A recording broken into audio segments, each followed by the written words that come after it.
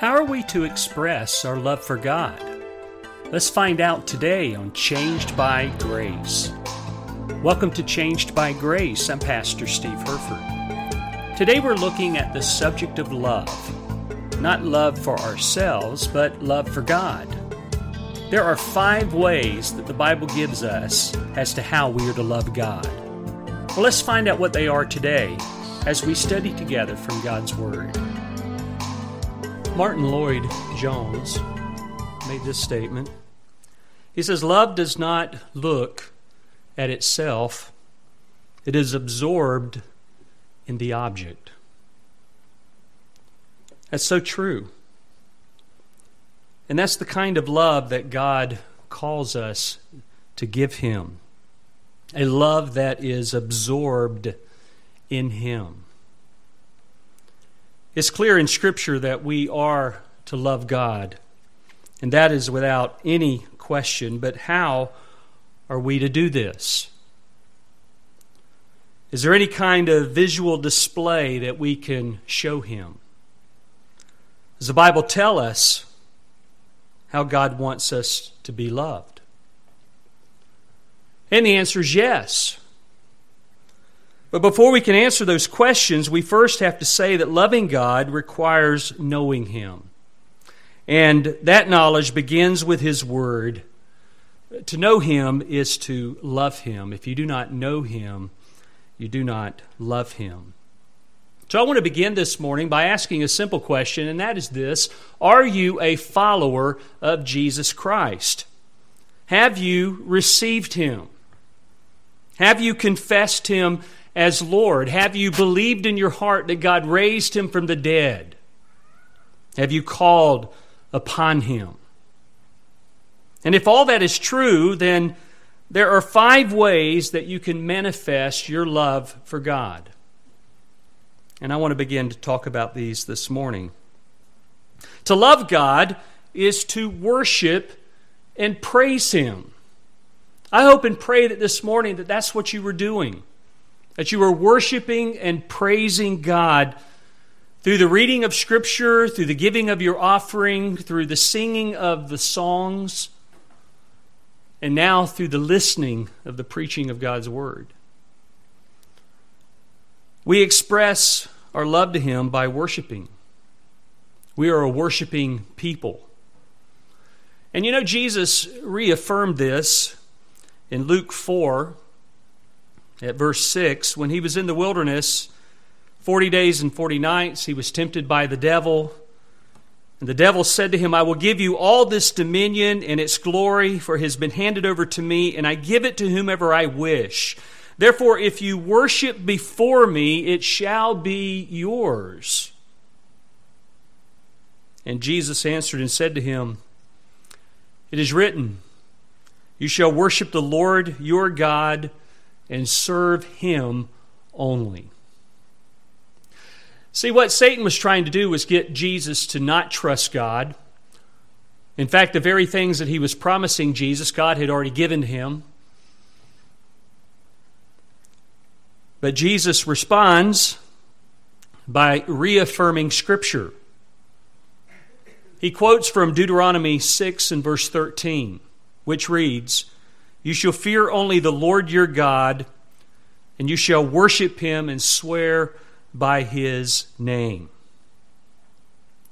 See, we are to only fear the Lord. We're only to fear Yahweh.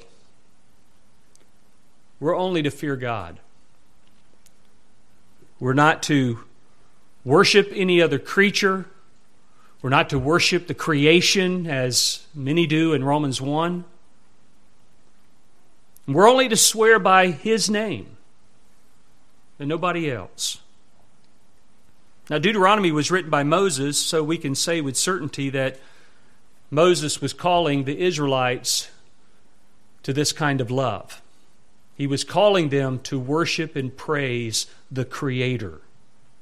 He should be the only person that receives worship, the only one who receives praise. And this should be an all-consuming effort on our part. In fact, everything that I have to say to you this morning, nothing can happen apart from His Spirit. You cannot worship Him. You cannot praise Him. You can't do anything apart from the filling of the Holy Spirit. So it's extremely essential that you understand what it means to be filled with the Spirit. Over in Ephesians 5:18, where we find that command, it says, "And be not drunk with wine, in which is excess, but be filled with the Spirit." That command right there is telling us that in the context for which we find it, that is the natural and the right response that believers have to God. That we are filled with His Spirit. Now, this is a filling that you can't do. It's in the passive voice. The passive voice tells us that something else is acting on the subject, and something else is acting on you, and the person that's acting on you is the Spirit of God. And it's also a command. You're commanded to be being kept filled with the Spirit. Again, you can't do this. The Spirit of God has to do this. So what you have to do is die to self. You have to deny yourself. Take up your cross, as Luke 9:23 says, and follow Christ. You have to walk by the means of the Spirit. And when you walk by the means of the Spirit, you will not fulfill the lust of the flesh. In fact, when you walk by the means of the Spirit, the fruit of the Spirit is produced in you. And it's not just one of those 9 fruits that are mentioned there. It's one fruit, 9 different attitudes. So when we look at this understanding of worship, and we look at this understanding of praise, I want you to understand that in the Hebrew, to worship and to praise meant to serve. It meant to surrender everything about yourself to the one that you're serving.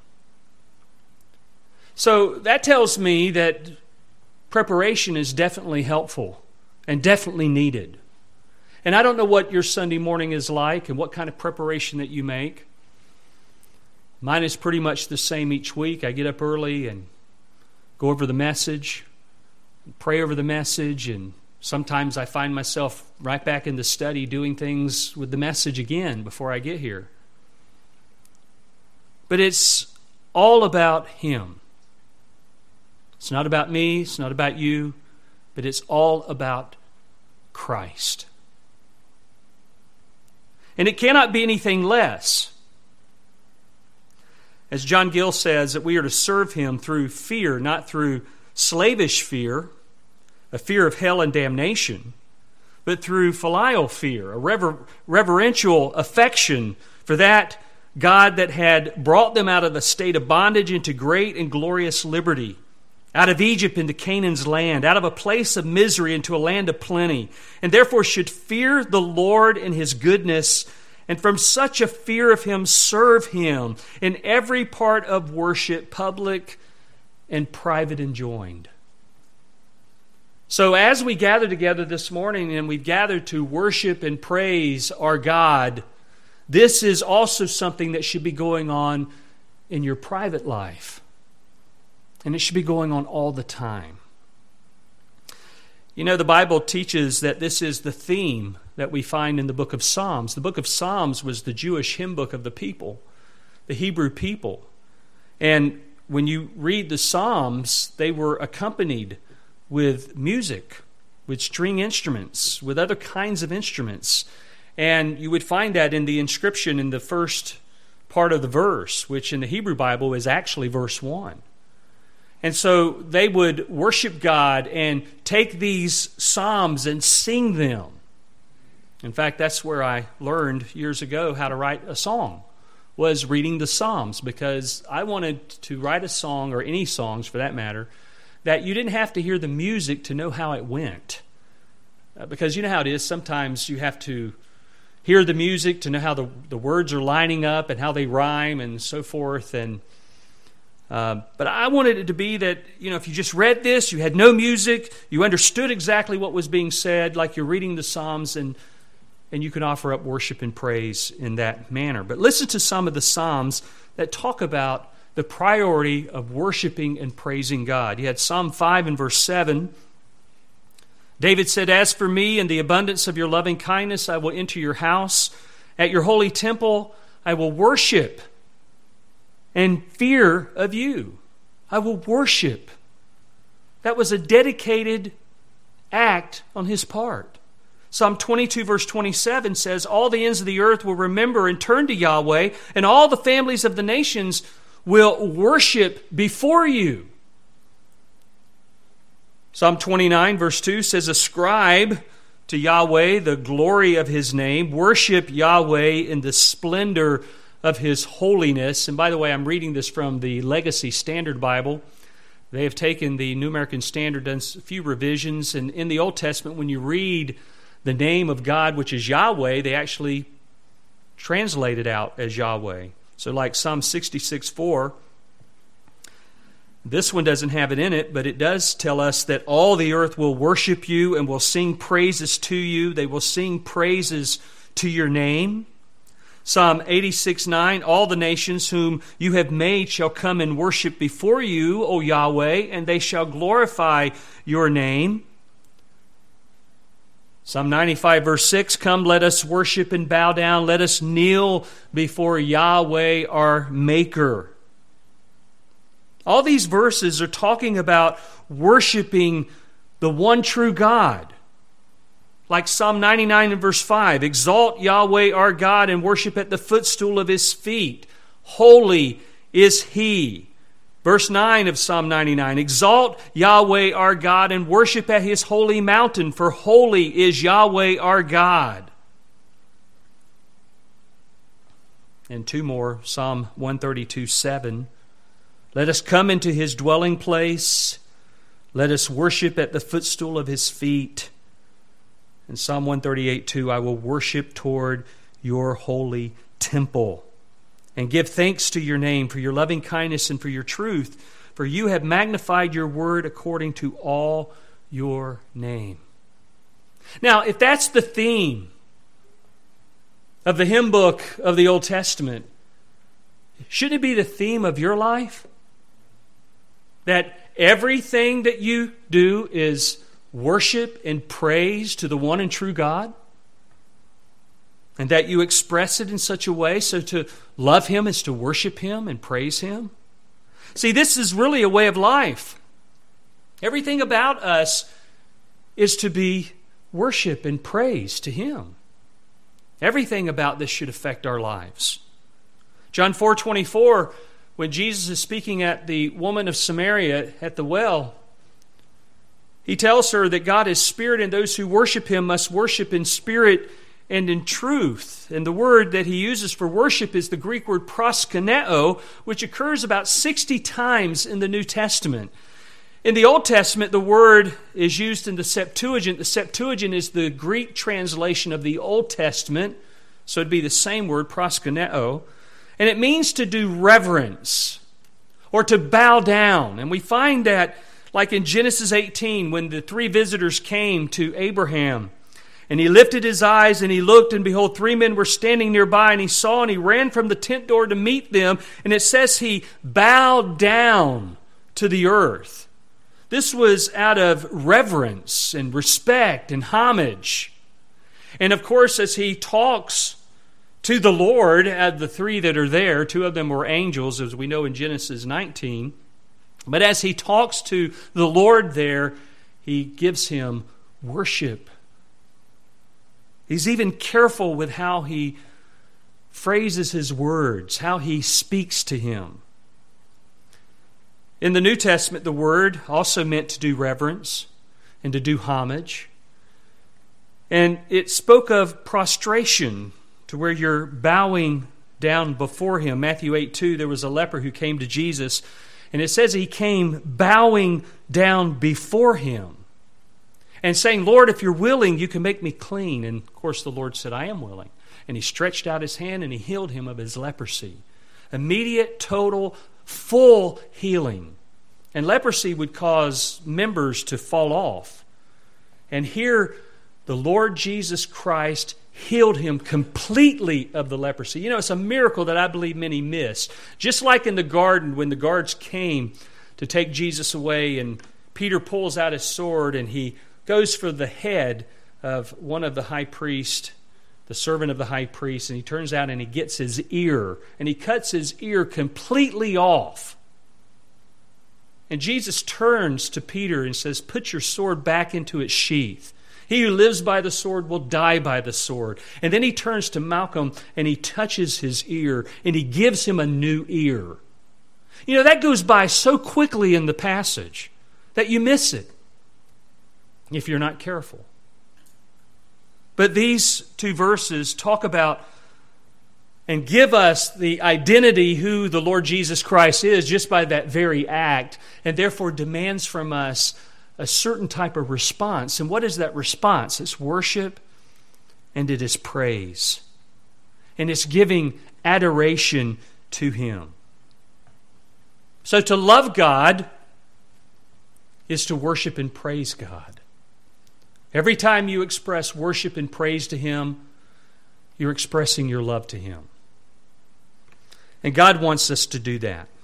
And God wants us to bow down before Him in humility. Our second way that we express our love to God is by putting Him first. To love God is to put Him first. This is what I refer to as chief or primary love. And I'm basically getting that from Revelation 2:4. If you like to turn there, you can see that. But let me just ask you a few questions. Is God your chief love? Now, I know it's easy to answer that question this morning because you're sitting in here, but was it true earlier this morning before you got here, or was it true yesterday or the day before or this week? And you say, well, I always love Him. I'm a Christian. But do you always put Him first? And if we're honest about it, we'd have to admit, no, we don't. We don't always put Him first. Sometimes we put ourselves first. Sometimes we put these things first. In fact, I find more people staring at their phone than I find them doing anything else. When I am going through the parking lot at a store, I'm very careful as I ride through where the doors are, because 9 out of 10 people crossing in front of you do not look at you. You ever notice that? They look at their phone more than anything. Or they're looking straight ahead, but they never look from left to right to see if anything's coming. Now, I'm a parent, and I always look left to right, whether I have my kids with me or not. And I always know where they are. And they're always right here with me. And when they were a lot younger, I always said, grab the buggy. Hold on to the buggy as we walk across the road. In fact, the other day I was watching this one lady come out of the store, and trailing behind her must have been her 3 or 4-year-old daughter. And she was pretty far behind. And I was just thinking to myself, and I looked at my wife and I said, she should never let her little girl walk that far away from her. That's how people kidnap people. That's how people get hurt very, very easily. But I find it more and more, and I find it very interesting. And so I ask that question, is God chief to you? Is loving Him the chief love that you have? Do you love Him more than the things of the world? We're told in 1 John chapter 2 to do not love the world or the things that are in the world.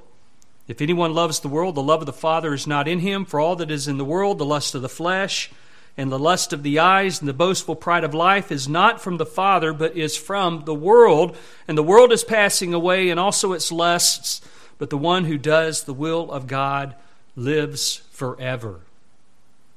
So we're told not to love the things of this world, because those things that comprise our attention is the lust of the flesh, the lust of the eyes, and the boastful pride of life. Do you love Him more than the things of the world? Do you love Him more than your car? Do you love Him more than your house? Do you love Him more than your phone, your computer, or anything else that you possess? You say, well, yes. That's the easy answer. Well, let me ask you this question then. Do you love Him more than those who are dear to you? Do you love Him more than your family? Do you love Him more than your children? Over in Genesis chapter 22, there is an account of Abraham and Isaac.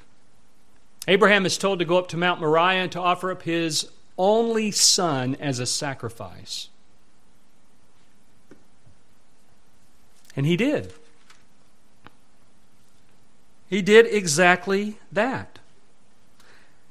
In fact, an angel of the Lord called out from heaven and stopped him from plunging that knife into his son and said to him, "Do not stretch out your hand against the lad and do nothing to him, for now I know that you fear God, since you have not withheld your son, your only son, from me." And if you go back to the first verse of Genesis 22, it was a test. It was a test to reveal who Abraham loved the most. Did he love his son and his one and only son more than God? Or did he love God the most? Well, he passed the test, and so it was revealed that he loved God more than he loved his son, and he was willing to take his son's life to demonstrate that. In fact, we're told in the book of Hebrews, chapter 11, that he believed that if he did take the life of his son, that God would resurrect him because he was the son of promise.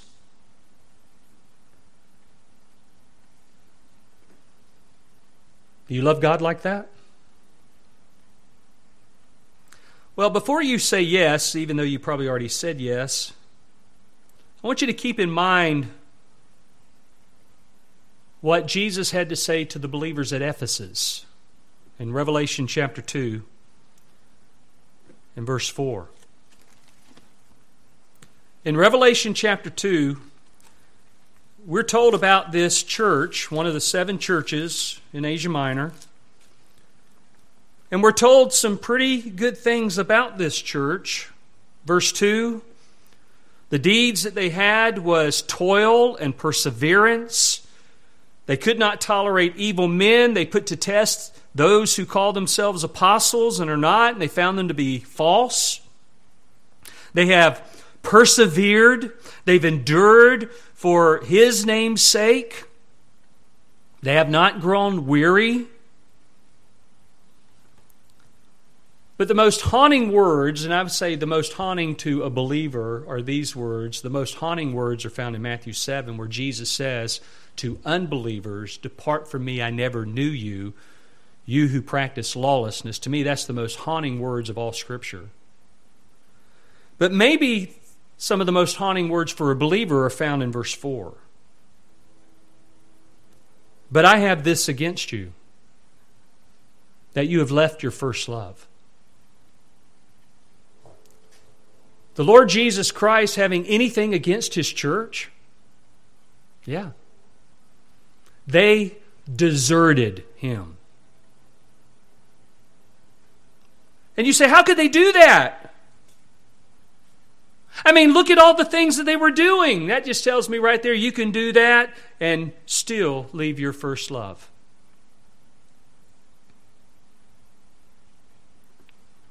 Jesus tells them what to do.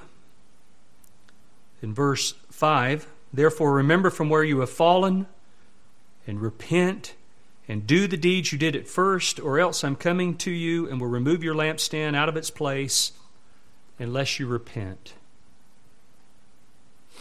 So 40 years after their conversion, their love had cooled down. You know, we see this in the church today too. When we see a person come to Christ and they're all excited And every time the preacher preaches, what do they say? Amen, praise the Lord. And they just shout it out from the seat where they're sitting. And that goes on for several months till it begins to die down. And it's not said as much till finally it's not said at all. Your Christianity like that? You start out with this excitement, but you don't have it now? Why? Did you forsake your first love? What did I say earlier when I started? Ephesians 5:18. Be not drunk with wine in which is excess, but be filled with the Spirit. It is your responsibility to die to self so that you can be filled with the Spirit of God. You've got to get rid of you. You've got to get self out of the picture, self out of the way, so that you can yield to the Spirit of God, so that He can fill you, so that He can control you. You want an easier way to say this? Colossians 3:16 says, let the word of Christ richly dwell within you in all wisdom, teaching and admonishing one another in psalms and hymns and spiritual songs. And the results of letting the word of Christ control you are the same as Ephesians 5 when it talks about being filled with the Spirit. Because if you look at the effects of that, they're both the same. Husbands will love their wives like Christ loves the church. Wives will submit to their husbands. Fathers will not exasperate their children. Children will be obedient to their parents. All of those are the results, the visual effects of being filled with the Spirit. And it's in both of those chapters. Though one is talking about being filled with the Spirit, the other one is talking about being controlled by the Word. So what's it mean to be filled with the Spirit? It means to be obedient to the Word of God. It means to be controlled by the Scriptures. And I'll tell you what, that's not going to happen if you're not saturating your mind with Scripture. Are you saturating your mind with Scripture? I hope that you are. You've been listening today to How to Love God.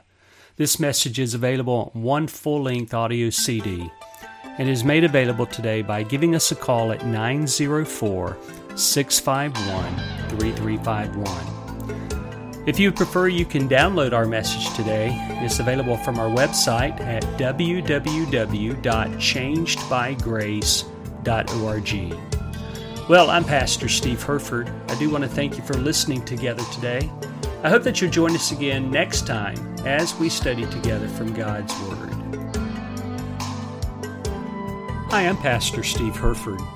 I want to personally invite you to visit Eastport Baptist Church this morning at 11 o'clock.